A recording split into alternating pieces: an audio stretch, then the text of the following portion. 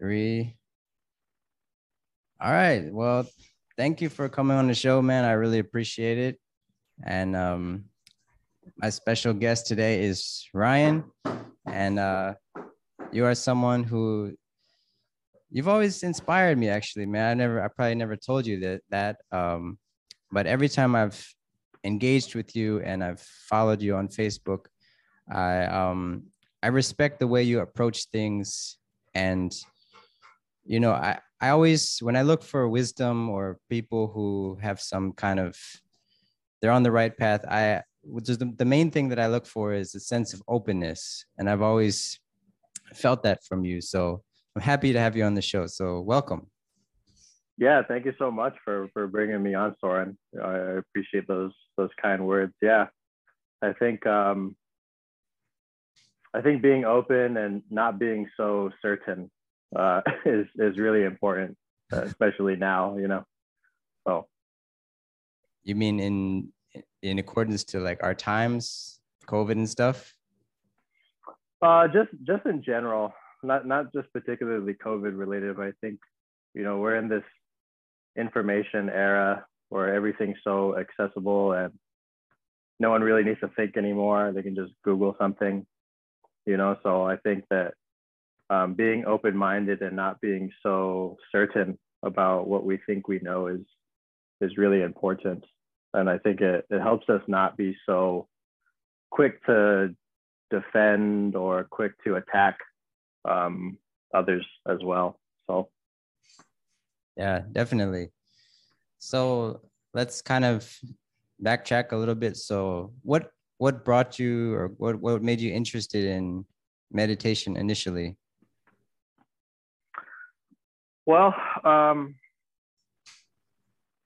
half Thai, so as a kid I used to go to these Thai summer camps. I grew up in Southern California, so in the Los Angeles area, and there's this Thai temple that's been here for a really long time, since the late 60s. And for me to learn Thai, my mom, my family just left me there during the summers, during the day, and I would learn Thai. So from a young age, I was around the Buddhist monks and the nuns and bowed before the Buddha and all of that. And in the morning, before school at the Thai temple, we would have to sit and meditate and just be quiet and not make any noise for 5 minutes or something like that every morning. So that was my first exposure to Buddhism and meditation. I got older and I forgot how to speak Thai, unfortunately. And then in high school, I was really interested in philosophy and yeah, just open-minded in that way. And I was pretty secular though. So I didn't specifically have spiritual inclinations, but I certainly had philosophical ones. So when I was 17, maybe 16, yeah, I think I was 16, my mom invited me on a meditation retreat. And at the time I was in a lot of trouble in school. I'd been arrested a couple times. My dad was struggling with addiction.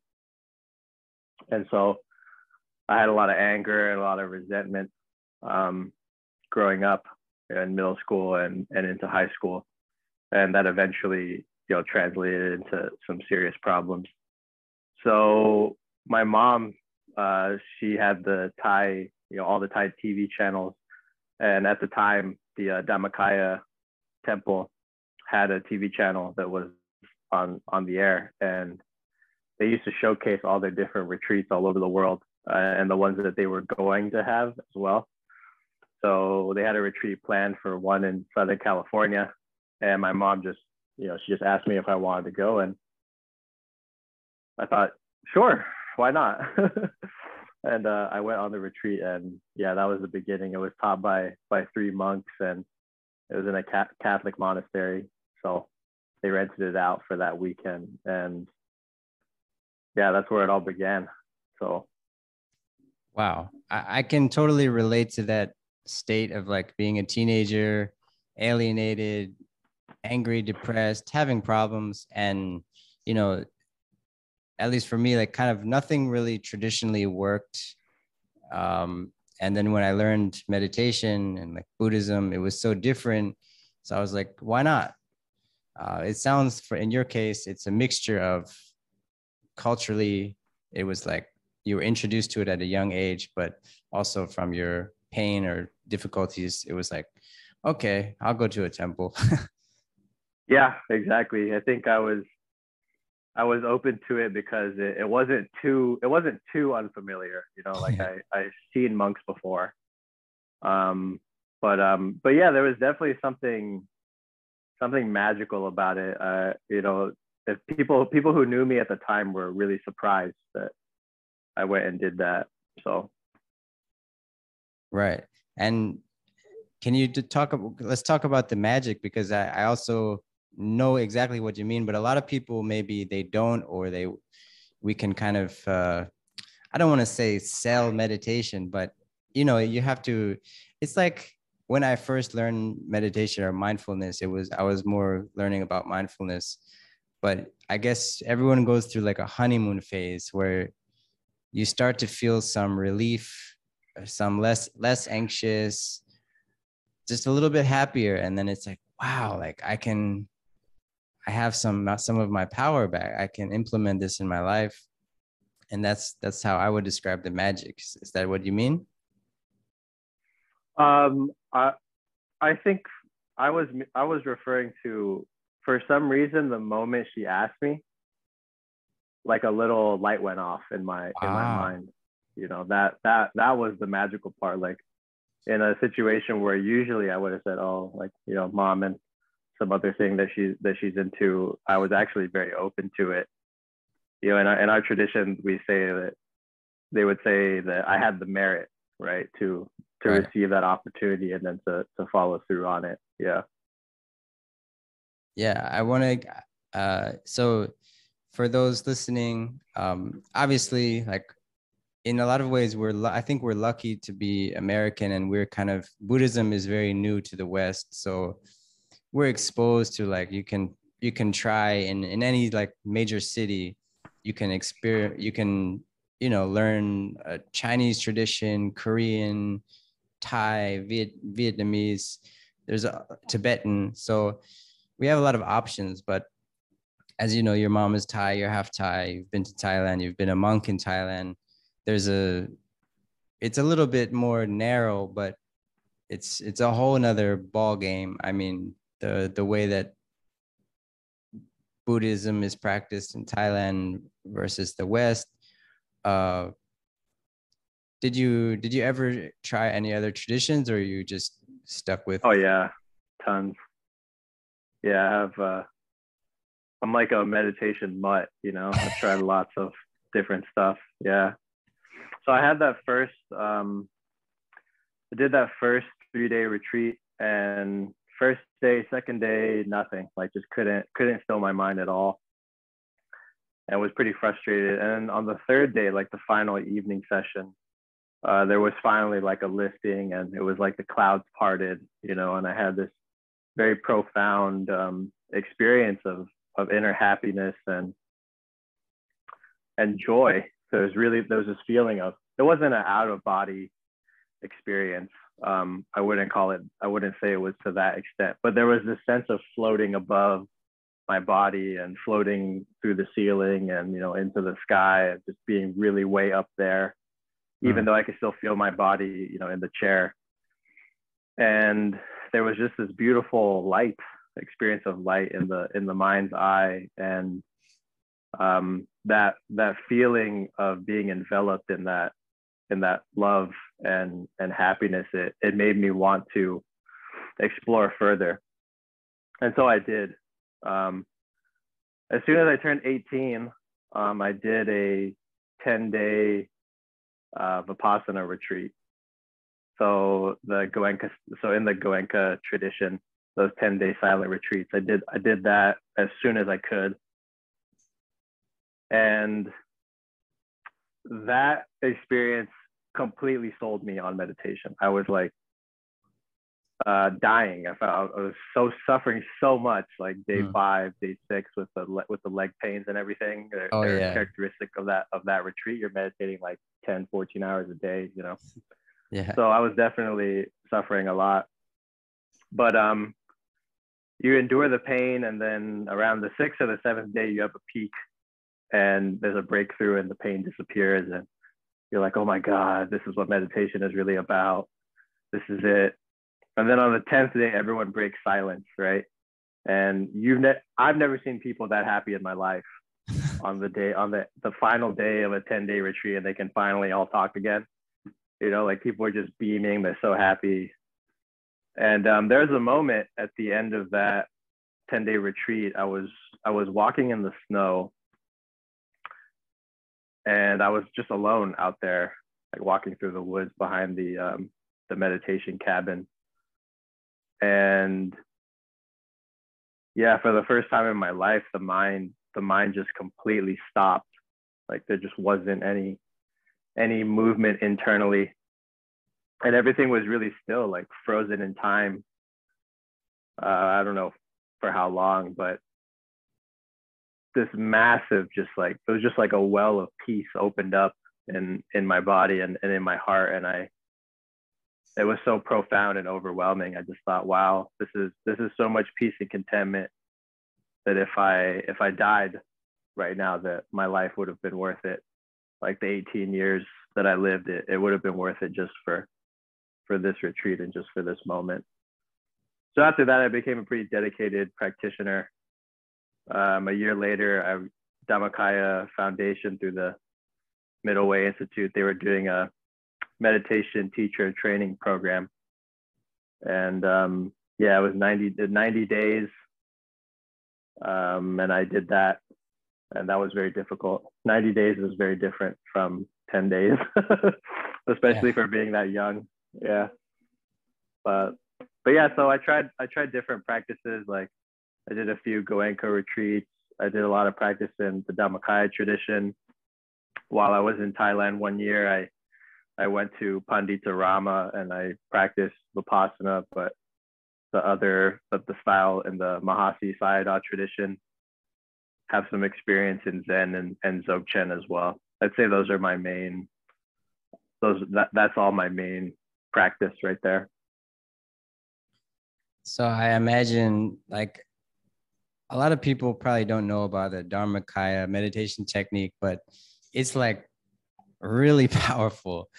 But it's kind of I feel like fortunate because when I was came to Thailand and similar to you, like in the program for Peace Revolution, but everyone has a different like experience with the technique. Like I did a Vipassana retreat right before coming here, so I was like, but I started to have these like crazy experiences, and Lumpy Pasara, I would go to him like, dude, I don't know if this is safe. I feel like I should be wearing a seatbelt or something. And he's like, it's Mm-hmm. okay. I understand. Keep going. But I think it sounds like you kind of you prepared yourself to be able to really go deep in that technique. Whereas I think sometimes for a beginner, maybe can be overwhelming. Like it's like the first step is to calm down, and for Westerners especially, that can take years to first calm, and then start to try to go like deeper in yourself. And uh, but what's so your experiences, it was enough for you to motivation to know like this is possible, this state of mind, this happiness is possible, and I can implement it in my life. And do you feel like you've always been chasing that, or is it just that you know that it's possible, so you just keep practicing? That's a good question. Well, I don't chase, I don't really chase anything anymore. After 7 years, I did like 7 years of a lot of practice and a lot of retreats. And at the 7th year, there was a kind of, it was a very powerful breakthrough and shift that happened. So there's not much of a sense of chasing chasing happiness anymore, or much of a sense of being a person in time anymore. So a lot of that stuff with like chasing the future or chasing like previous meditative experiences or potential meditative experiences, a lot of that pretty much ended after practicing for 7 years. There just wasn't a sense that that was really real anymore. That whole thing of like Ryan becoming happier or like Ryan becoming bliss, it ended when finally there was a breakthrough and there was no longer me becoming happier. There was just happiness. There wasn't Ryan feeling bliss or experiencing bliss. There was only bliss. Yeah. So I think that peak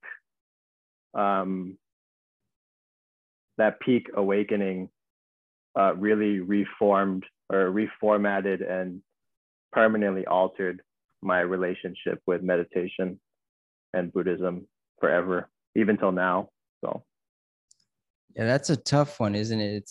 We're almost trained from an early age that happiness or success is some place in the future. And it's almost like instilling this message in a child's mind, like, you're not good enough. You're not enough.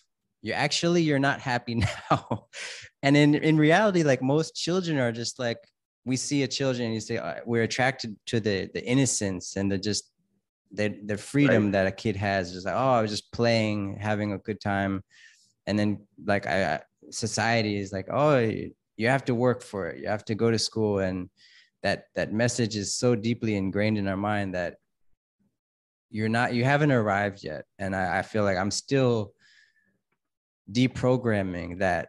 And actually, like, it's weird, throughout my process of like changing and transforming, there's a little bit of resentment.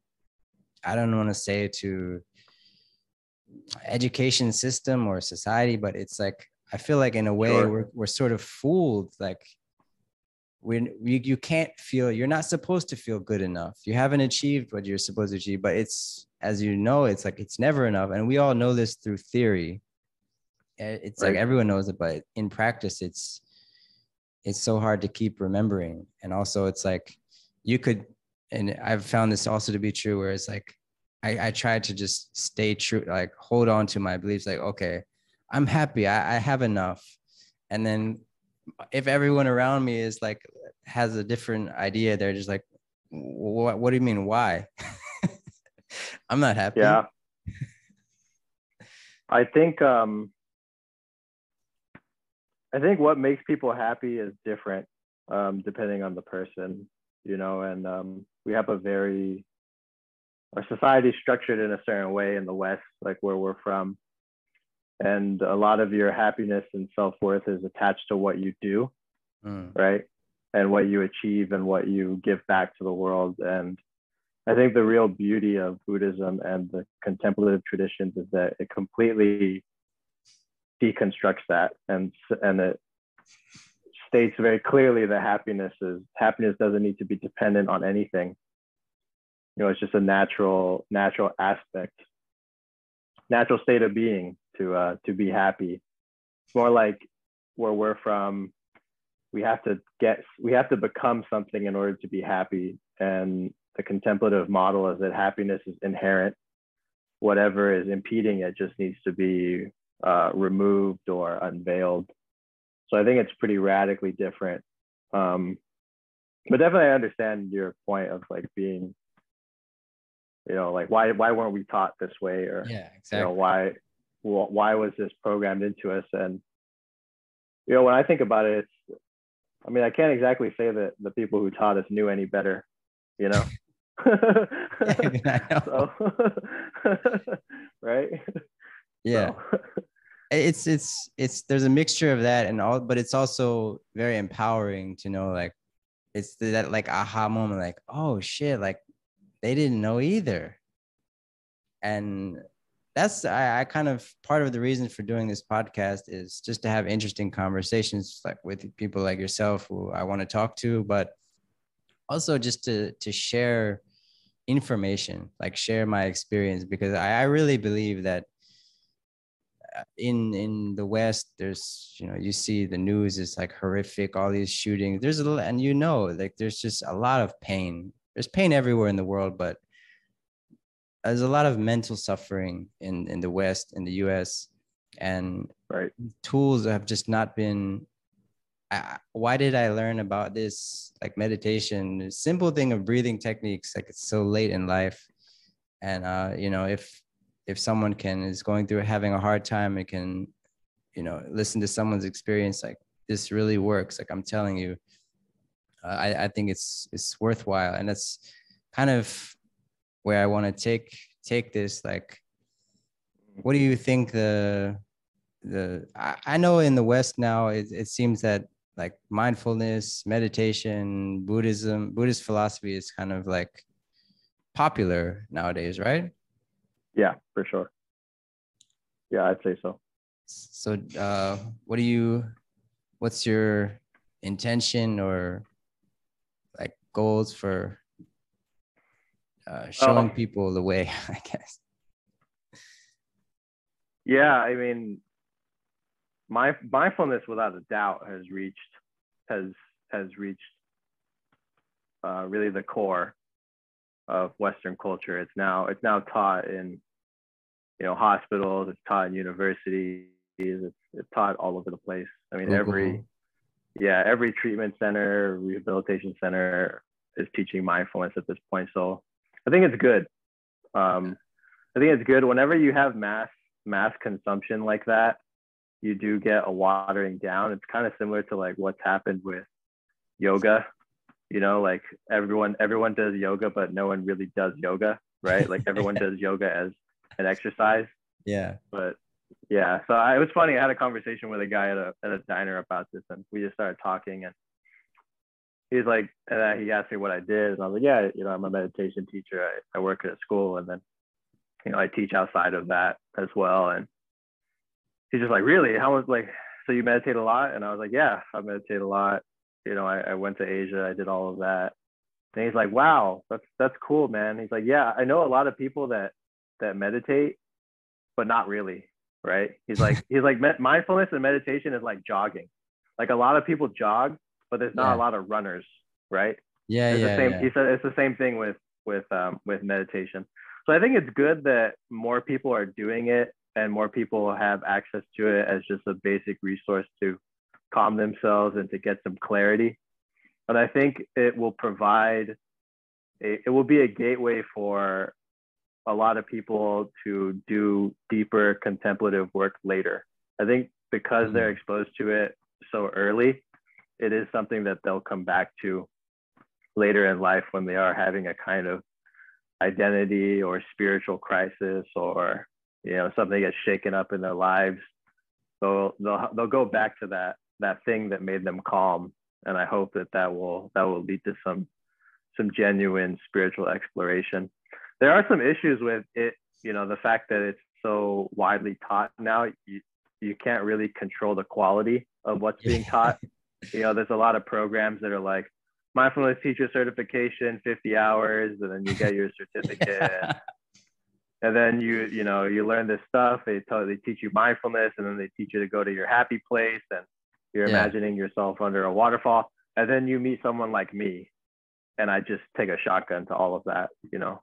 So, No, but it's good. At least they have the introduction, and they have, you know, the initial exposure, and they have some familiarity with sitting and with noticing. It's really the foundational core stuff for sure.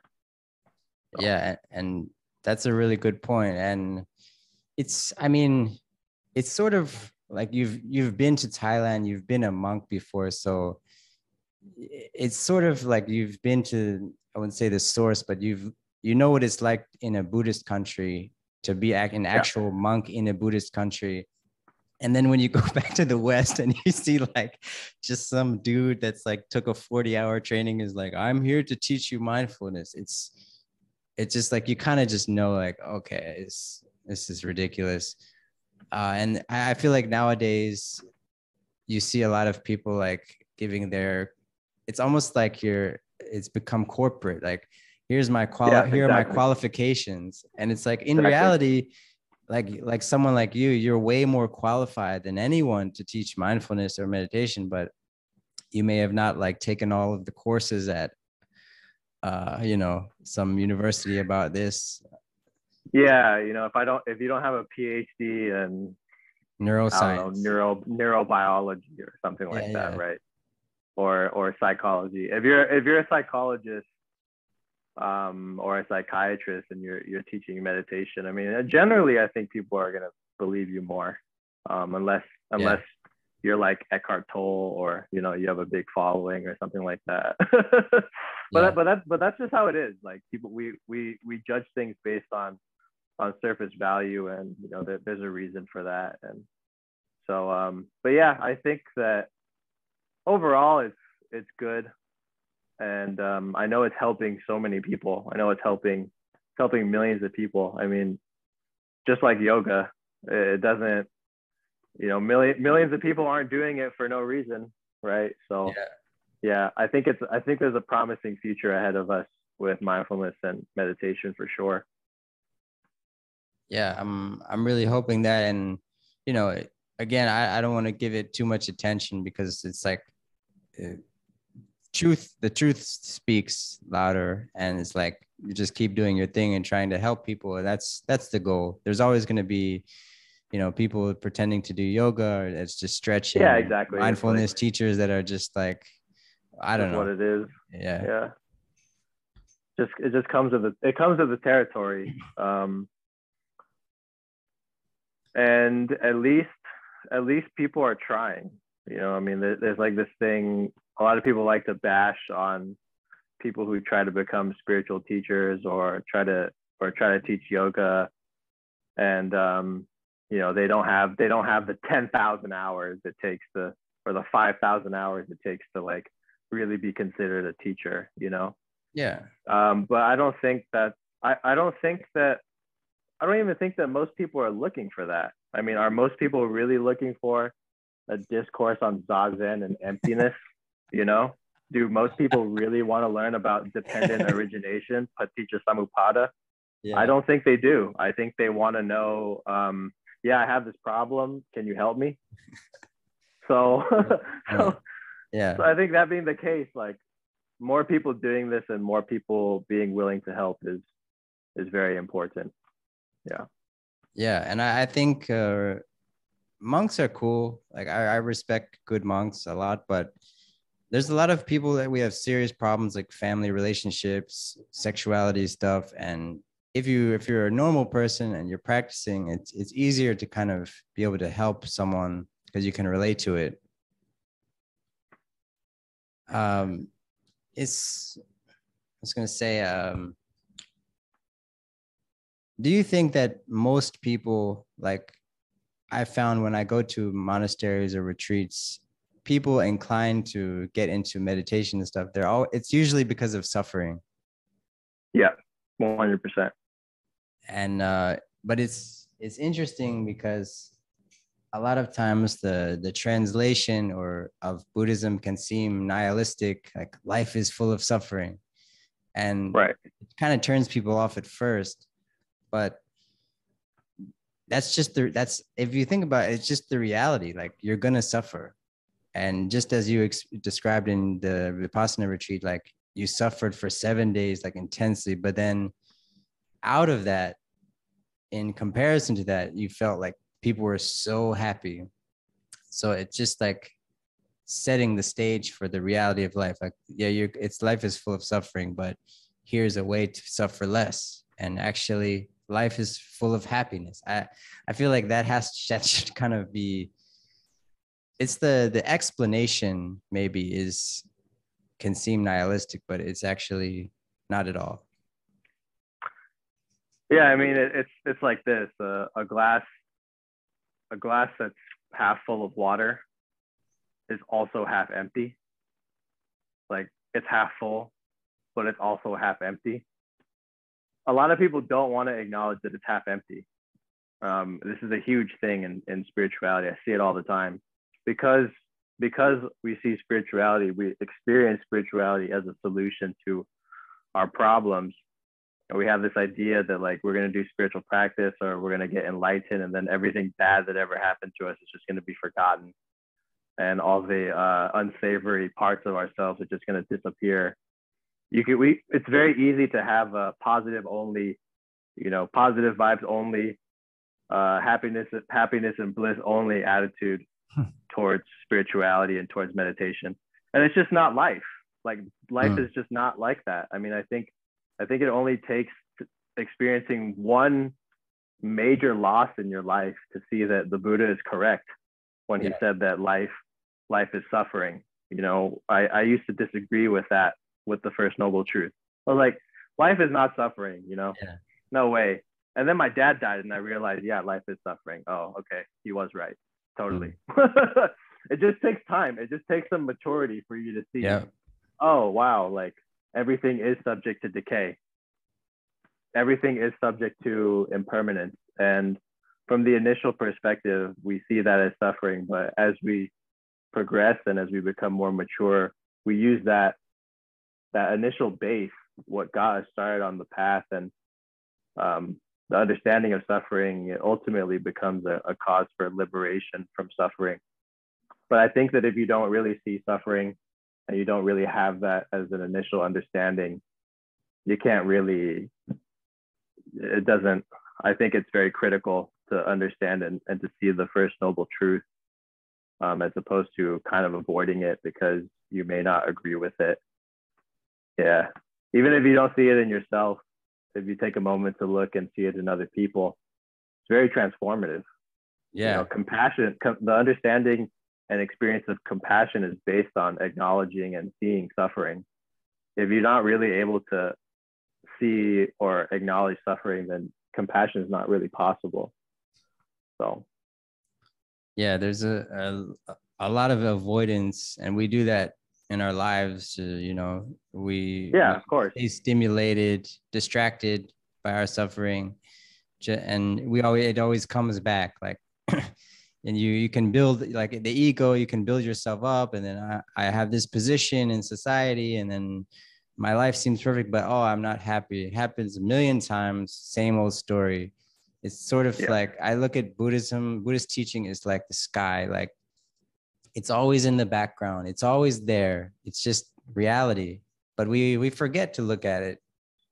We take it for granted, but it's just there. And then something may happen, and it's just like this net that holds you, and it's telling you that everything is all right. Everything will be okay. Like, and a big thing is, like you described, this avoidance. Sometimes people like sit in meditation and they think, oh, I had a terrible meditation. My mind was everywhere, but there's no such thing. You just observe, and sometimes observing your scattered mind is very fruitful. Like, you need to see that. Mm-hmm. So there's no such thing. It's just, I mean, you may not feel good, but it's like, you just are. Your mind is how it is. So stopping and just looking at the scattered thoughts is the meditation. When we apply like good and bad to the experience, I think it's a little bit of clinging, like striving to have this special aha moment when it should just happen. And even if you have it, it's not like have to talk about it. Yeah, I think there's definitely a right way to meditate. That's one of the things that's like also under assault in the in the mindfulness circles, that there's no right way to meditate. Nonsense. Yes, there is. If you're sleeping, sorry, you can wake up from your nap and then do it, but don't consider the sleeping time the meditation or the mindfulness time. Yeah, I mean, come on, like let's we need to be clear about this stuff, But that being said, I think that what we define as good and bad in practice is very relative. you know, and it's based on a very limited view of our understanding. Because you could have 4 quote unquote bad meditations, and then when you have the 6th one that's an absolute incredible session, you don't see that the 5 that just happened were related to that 6th one. You know, you just, oh, it just happened randomly. No, nothing happens randomly. So yeah, practice is like that. What seems to be like when you're feeling that you're up against a wall and that you're having difficulties, that often is what happens and what is supposed to happen right before the practice can become very profound for you. So yeah, exactly. And it's exactly symbolic for life. Like you may fail 5 or 6 times, but once you finally succeed and you don't give up, then as you said, you don't remember, like you may remember your failures, but that's exactly what made you, what feels so good, because now you made it, now you succeeded. So it's like, it's all part of it. And to yeah, just like 100%. disregard the pain. I think but actually, I think I want to talk about this. You said there's a right way to meditate. So let's take a break and then we'll come back and discuss that. Okay. Sure. All right. All right. All right. So we're back. So we were talking about, you said there's, a lot of different techniques that people teach. And you said there's a right way for meditation. So what is the right way of meditation? Depends on the technique that's being taught. So, but there's certainly a right way to do a given method. So like, for example, in Dhammakaya meditation, the wrong way to do it would be to use a lot of force on an object outside of your body with your eyes open.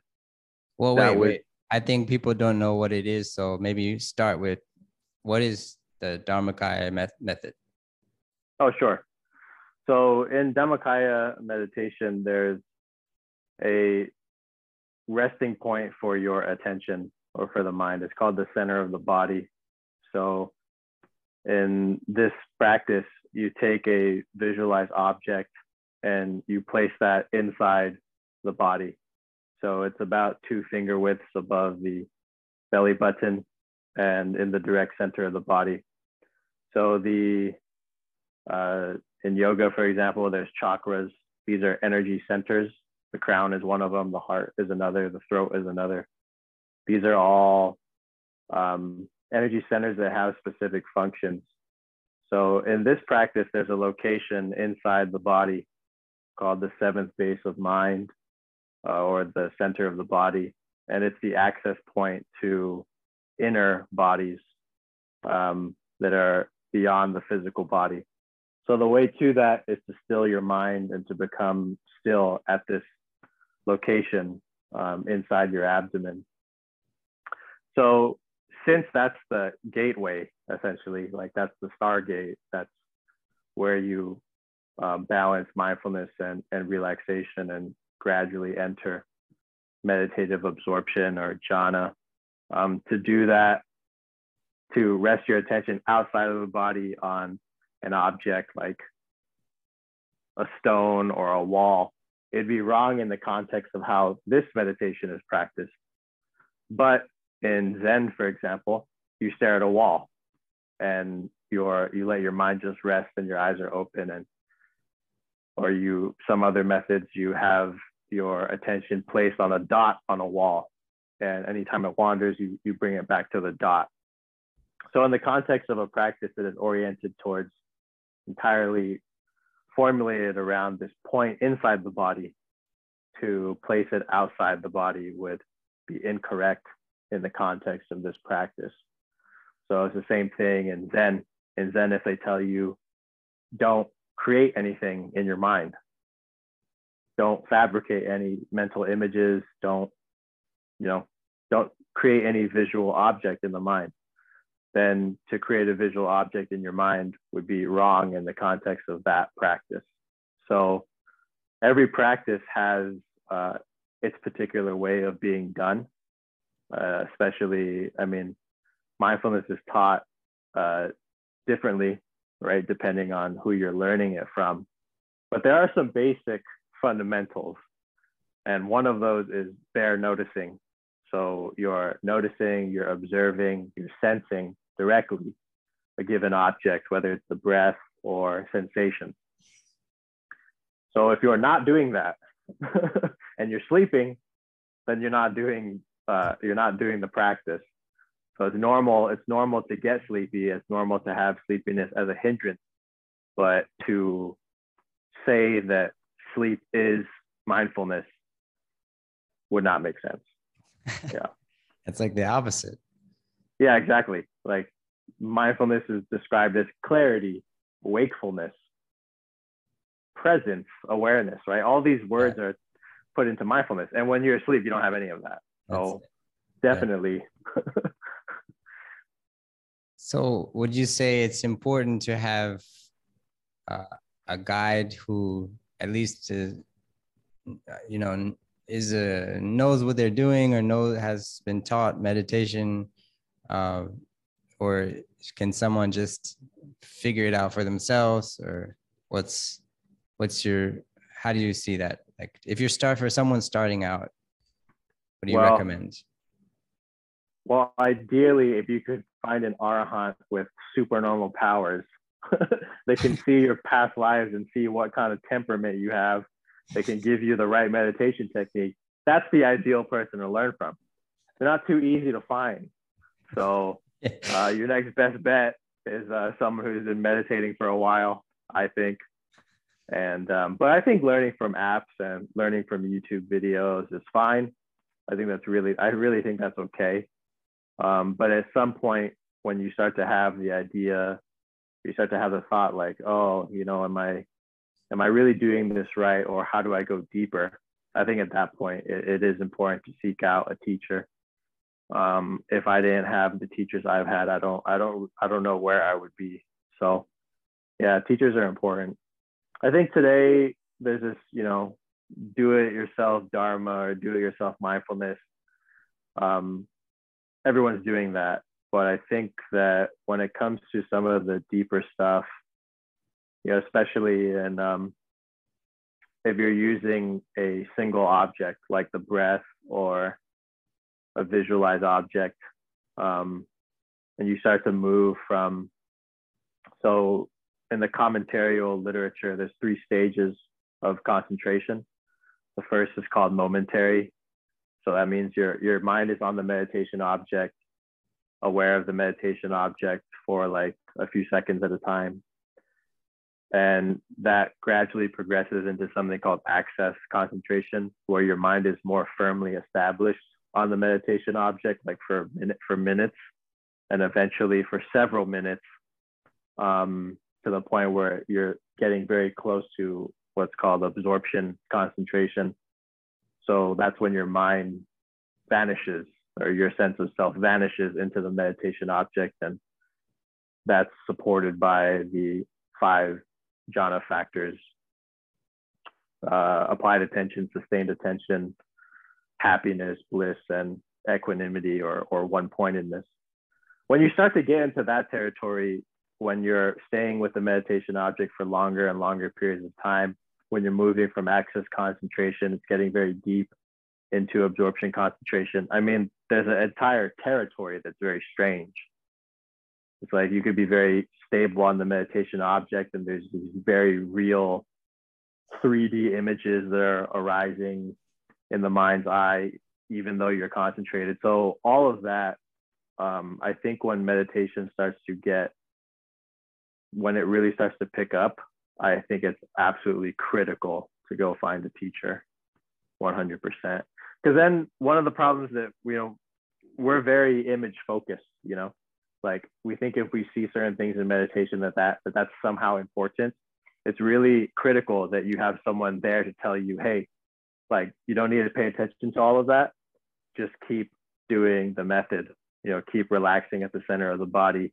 Don't let your mind get caught in those images. It's going to disperse your stillness. It's going to disperse the power of the factors that are supporting that stillness and concentration. If you don't have someone to tell you that, you're missing out, you know? Yeah, definitely. Yeah. And what do you think? How important is community? Because that's one thing that was very poignant when I first went to like Thailand or in being in Asia, where there's a lot more community, like Yeah. collectivism is strong. And that's, I think it's very important to, in the West, we feel so isolated.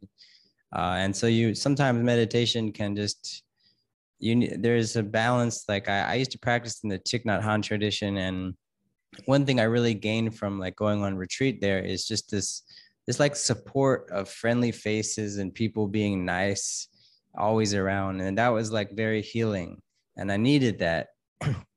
So do you think it's important to build, and they talk about this in Buddhism, like I don't know what it's called, like the third pillar or something, like building Sangha is one of the tenets or something, right? So where do you see that?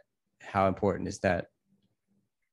Yeah, there's one of my favorite quotes, and I'm sure this has been repeated countless times, but Ananda, in a conversation with the Buddha, says, Bhagavan, it has been said that friendship, spiritual camaraderie is only half of the holy life. And the Buddha said, I'm probably, butchering it, but but the Buddha said, no, Ananda, spiritual companion, spiritual friendship is the entirety of the holy life. I think that's very important, because this is not, we try to present Buddhism and mindfulness as this thing that is just like super easy and very accessible, and like nothing's going to go wrong ever. It's just nonsense. Like this can be a very difficult journey. Yeah. Yeah. You can hear me, right?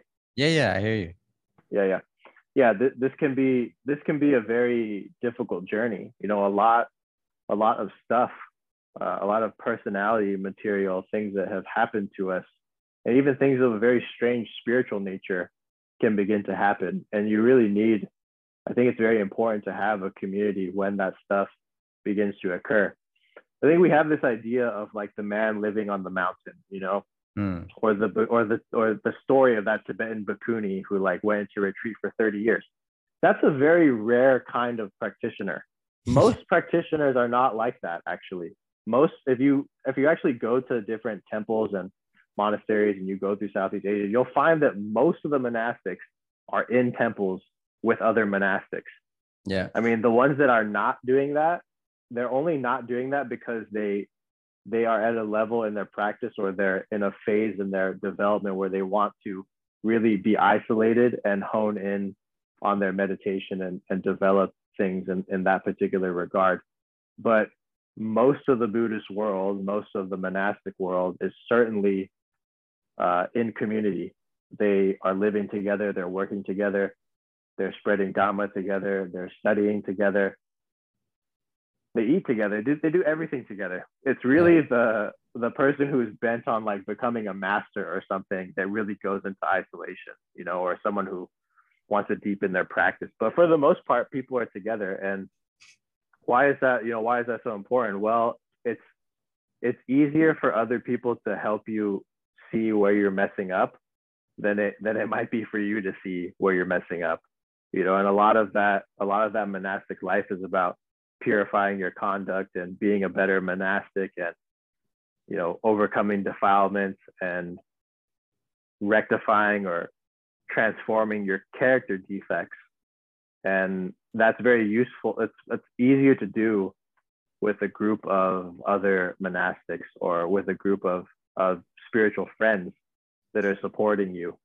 There's this one particular group in the suttas that I found really inspiring.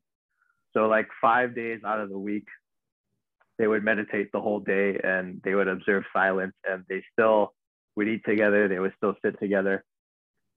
And then on the weekends, or every, for 2 days after their 5 day period of silence, they would either continue to observe silence or they would discuss Dhamma. They would discuss things that were related to the Buddhist teachings or to their practice. I mean, imagine that. That's just an incredibly nourishing, incredibly empowering and powerful environment to be in. I mean, a lot of people here, they have a spiritual awakening and they feel like they can't talk to anybody about it, as opposed to there's literally groups, there's communities of people that have oriented their lives towards this, and they are supporting each other. I think it's a very beautiful thing. And I think it's necessary, especially for certain parts of your practice. You need someone to check you. You need someone to make sure you're on the right track. I mean, Ajahn Chah talked about his role as a teacher, and he saw it as like, you know, if you start veering off a little far to the left, he just tells you to come back closer to the center. If you start veering off a little further to the right, tells you to, you know, knocks you on the head, tells you to come back closer to the center. But like, if that teacher's not there, if that community is not there to provide that, then you just keep going off to the left, and then you're in the ditch, and then, you know, you're falling over and your foot's bleeding and all this stuff. And then you got to walk back to the center anyways and get help. So yeah. Yeah, it's like a subgroup of a subgroup. It's like, think about how many people in the world just decide to move into the woods and they can live by themselves in a cabin. It's like, and then like the most monks, they live in community, in connection with the society. And like, there's a few monks who, like forest monks, they go off into the forest, but then it's just kind of like, in my opinion, it's sort of just like, see ya. And yep. I respect that. If that's what someone wants to do with their life, why not? It's their life. But for me, the practice, the real practice and the challenge is with people and in society. And I love people. And that's, you know, to really test your calmness, your stillness, your practice is with other people, especially challenging people. And that's the kind of, we can get into the like, there's the bodhisattva ideal of like, there's two ways. Like, one way is to kind of just to try to go for full enlightenment, where you're letting go of everything, truly letting go. It's like a level most people don't understand. And then there's the bodhisattva, where it's like, due to the compassion we generate from meditation, like, let's try to help people overcome their suffering in this life. And the bodhisattva refrains from going like full enlightenment to stay behind to help people. I kind of am drawn to that, just in theory. And I don't know, like, I think I heard I forget who said this, but it was maybe a Zen teacher, was like, if you think you're enlightened, go home and visit your parents. Yeah, definitely. I think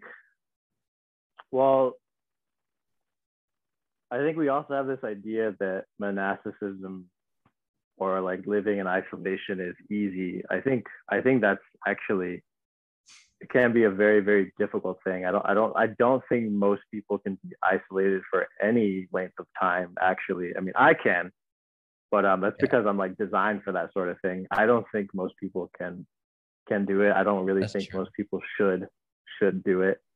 But that being said, I have respect for whatever it is people want to do, you know, like you said, if you want to, you know, go into the forest and, you know, become an arhat or become fully enlightened, like, I mean, go for it. I think that's very powerful. And especially if someone can actually achieve it, or can actually awaken to that level, that's extremely profound. There's not very many people that are able to do that. But to your idea, to what you said about the bodhisattva vow, or the bodhisattva ideal of helping people and serving people, I also see that as an incredibly worthwhile goal. It just depends on what your goal is and what you particularly value. I personally don't particularly see either monastic life nor worldly life as real anymore. I don't see either of those as particularly Nothing is real. Of being a particular substance or whatever. I mean, that being said, I still have plans to become a monastic, but I don't. My attitude towards it is very different. I don't really see it as I don't see it the way that I used to see it, in the same way that I don't see my life now or life now in the way that I used to see it. You know, there's generally this narrative that is in the mind, this narrative of, you know, I'm this person and I need to do this and these are my goals. And you have that in spiritual life. Like most, I would say many monastics have that same narrative. But I think the mark, at least in some people's unfolding and in their journeys that they've described, is that narrative stops. Like the story of what you are supposed to become or what you're supposed to do, it just doesn't, it's just not really there anymore. You have the sense that, I feel that there's still the sense of like, you know, if you throw a rock into a river, it's gonna sink in a specific way. If a leaf falls from a tree, it's gonna fall in a specific way. And that if it was to do it any other way, it would just be strange and off. You know, like some people, I feel that they really are supposed to be monks, and some people, I feel that they really are supposed to be lay people. And whichever one makes them happy, and whichever mode they can use to benefit the most people, I think that's what they should do, because that's the context that they experience reality in. They experience reality in, my personal happiness is very important, and my capacity to serve others is very important. So if those structures are there, then those structures should be adhered to. Otherwise, you're going to be miserable. But if the structures aren't there, then Yeah. whatever is going to happen is just going to happen. So Yeah, no, I totally agree. It's like to be a monk or not be a monk, it's not really important. It's interesting how our identities get all wrapped up in what you are or what you aren't. Like, oh, if I'm not a monk, I can't find enlightenment, or if I'm a monk, I can't. Well, I guess there's just precepts, but you know, I think people fear to let go of the I, like I am this. We try so hard. We talked about this before. You try so hard to be something, to be that, and our identities get wrapped up in something. And then if I'm not that, I'm nothing. People think I'm nothing, but actually it's like the opposite. You're everything. You can be everything and not limited to one specific, not be put in a box. And I think, I don't know what you think about Eckhart Tolle, but I really like him. And I think he had that kind of just awakened realization that, oh shit, like it was just, I'm just imprisoned by my ego. And yeah, I can be, once if I really just let it go, and I guess that's what happens. It just like it clicks, like, holy shit, now I'm free. I don't care what you think, what people think or judge me. I can just be on a bench. And he was living like, I mean, like people can live like monks, more diligent in their practice and letting go more without wearing a robe. And as you know, can be monks who've been monks for 30 years. Maybe they've been isolated for 10 years, but they're assholes. So it depends on the person.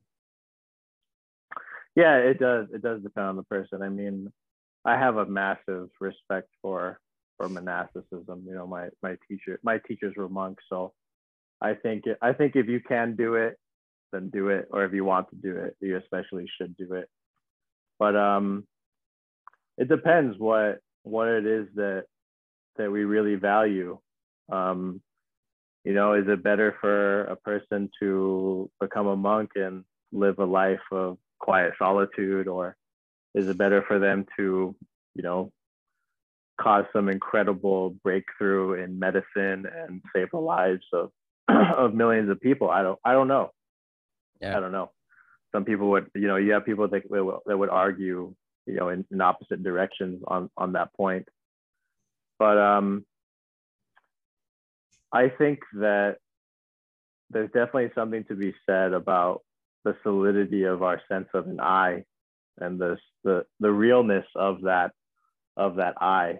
I think that for some people, renouncing your company and your status and your family, especially if you come from a family, like, a family of status, that's a big thing for someone to do. That is really renunciation, when you actually have a lot to turn away from. And I think that's extremely spiritually powerful, and that's really a large, significant foundation in monkhood. There's also the thing to consider that, you could go into monasticism or into the ascetic lifestyle, and like that can actually make your sense of self bigger. Yeah. It's very common that a person becomes a yoga teacher or has some spiritual experiences, and then suddenly they're on this high horse and they think they're better than other people. Like that happens all the time. Now you have some experience. Now you have some spiritual experiences. You have justification to see yourself as special. It's all classified as a delusion, defilement. Yeah. It's all very unuseful in my opinion. But what is considered good for one person is really bad. It can be really bad for another.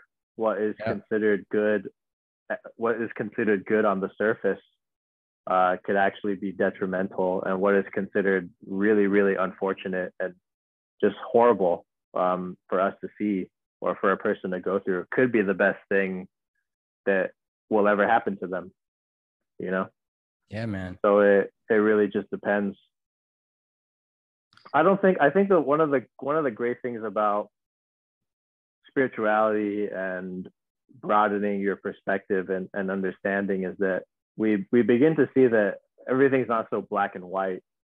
There's a full spectrum of experience and possibilities, and for the most part, no one really knows what they're talking about. Really, there's people who really know, sure, but there's not very many of them. Yeah, I'm not one of them. Yeah, I'm not either, right? The rest of us are kind of just, yeah. So I think it's important to see that there's a lot of nuance in life, and there's a lot of nuance and holes in our understanding. And what may really seem like the worst thing that's ever happened to you might actually be the best. I think that's really critical. As a practitioner, I always thought that the path began for me like when I did those meditation retreats. And the truth is, things really began for me, and they turned into a whole new level of understanding when my father died.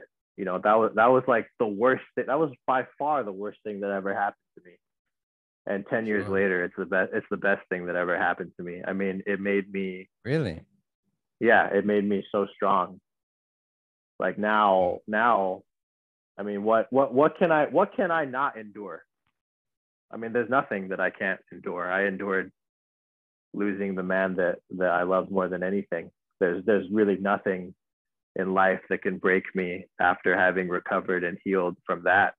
I mean, it's like, lose some money here, business fails, you flunk out of school, you get fired, relationship ends. That's all small stuff compared to, losing your child, or losing your wife, or losing your husband, losing your dad. These are big things, and oftentimes people experience them as the most difficult thing they've ever been through. And people that I've met that have had to deal with grief, a lot of them tell me it really made them who they are. Having to heal and having to grow and having to move on from that, it requires so much of you for that to really happen, and for you to really grow on your own and walk on your own and, you know, set your own sails and just go for it. You have to do so much more than, you know, what you would have had to do had you not been through any of that. Yeah. Right. Yeah. Yeah. So I think this is really the gem of suffering. I mean, so many of us are like, we're averse to suffering.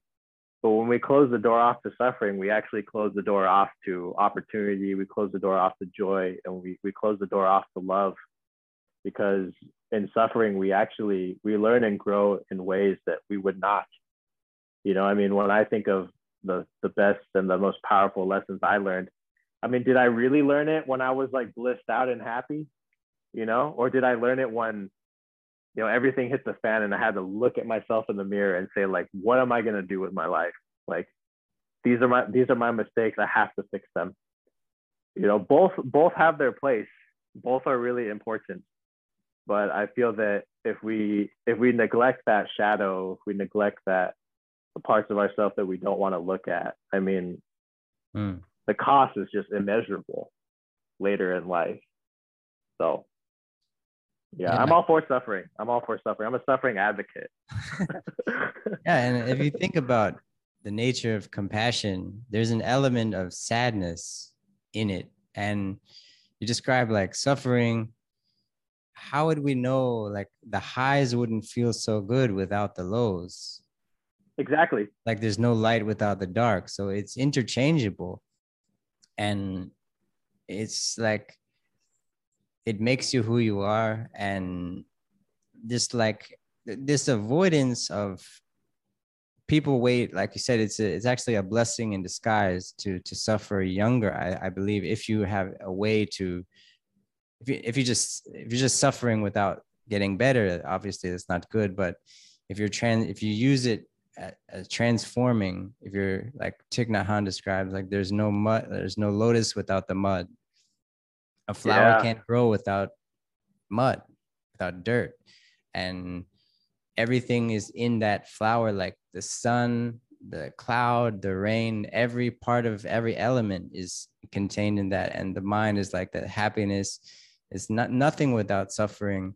And too many times people wait too late in life till their midlife crisis, and then they realize like it was all meaningless.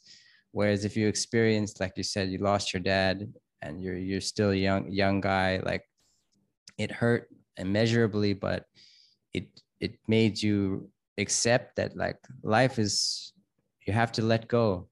And letting go is, I think that's the hardest one, man. Just letting go of stuff. Yeah, like for sure. Accepting it's just the way it goes. You know, it's a really powerful lesson to understand that life is not like the movies. You know, we have this idea that it's always going to be a happy ending, and that it's always going to be all right. I mean, it's not. You know, like it may be ultimately all right, you know, but for a period of time there may be a phase in your life where, I mean, really everything is not okay. And and that is it's okay for things to not be okay. Yeah.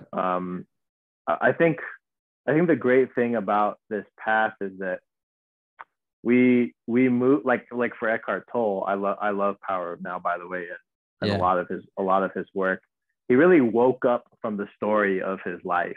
You know, that narrative of being a depressed person and suffering in the way that he did, that ended. He was blessed with that realization and with that kind of awakening. It's just incredibly profound. For many of us, when we have a deep awakening, or when we pick up a spiritual practice, the whole essence to me is shifting out of that story, of out of our beliefs and into reality, out of our concepts of what we think things are, and into the direct experience of things as they are. This is very different from how we were raised and how we're taught, and even how the even how conventional society works. I mean, our whole world is based on concepts. It's all built on beliefs and on ideas. And I think what's so beautiful about contemplative practice and about spirituality is that it's really the one place where you can get beyond ideas and get beyond beliefs into the actuality of things. You know, even most religions don't offer that. But I think what's so beautiful about Buddhism and what's so beautiful about meditation is that it has a path for that, that there is a way to experience reality and to awaken to it beyond what we think about it and what we've believed about it for thousands of years. I remember, you know, I think I said many years ago, I said, like, just what a blessing to no longer be bound to the 2,600 years of ideas that came before me. So all the opinions of these holy people and the scientists and the philosophers and all the commentators and what they think about the human experience, and to really come to your own conclusions on the human experience and come to your own direct experience with reality, direct experience with the body, direct experience with the mind, to really cut through everything that's ever been said by other people. You can only get that from spirituality. Wow. I think, man, this has been great. I think that's a perfect way to end the episode. But I really appreciate your time. It was great to talk to you.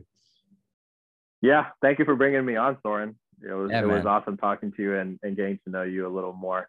Yep. And, you know, good luck with your show. And if you ever want me back, you know, I'm happy to come on. So yeah, man, stay tuned for episode. I'll have you on again. It was fun. All right, man. Take care. Yeah. Have a great day. Peace.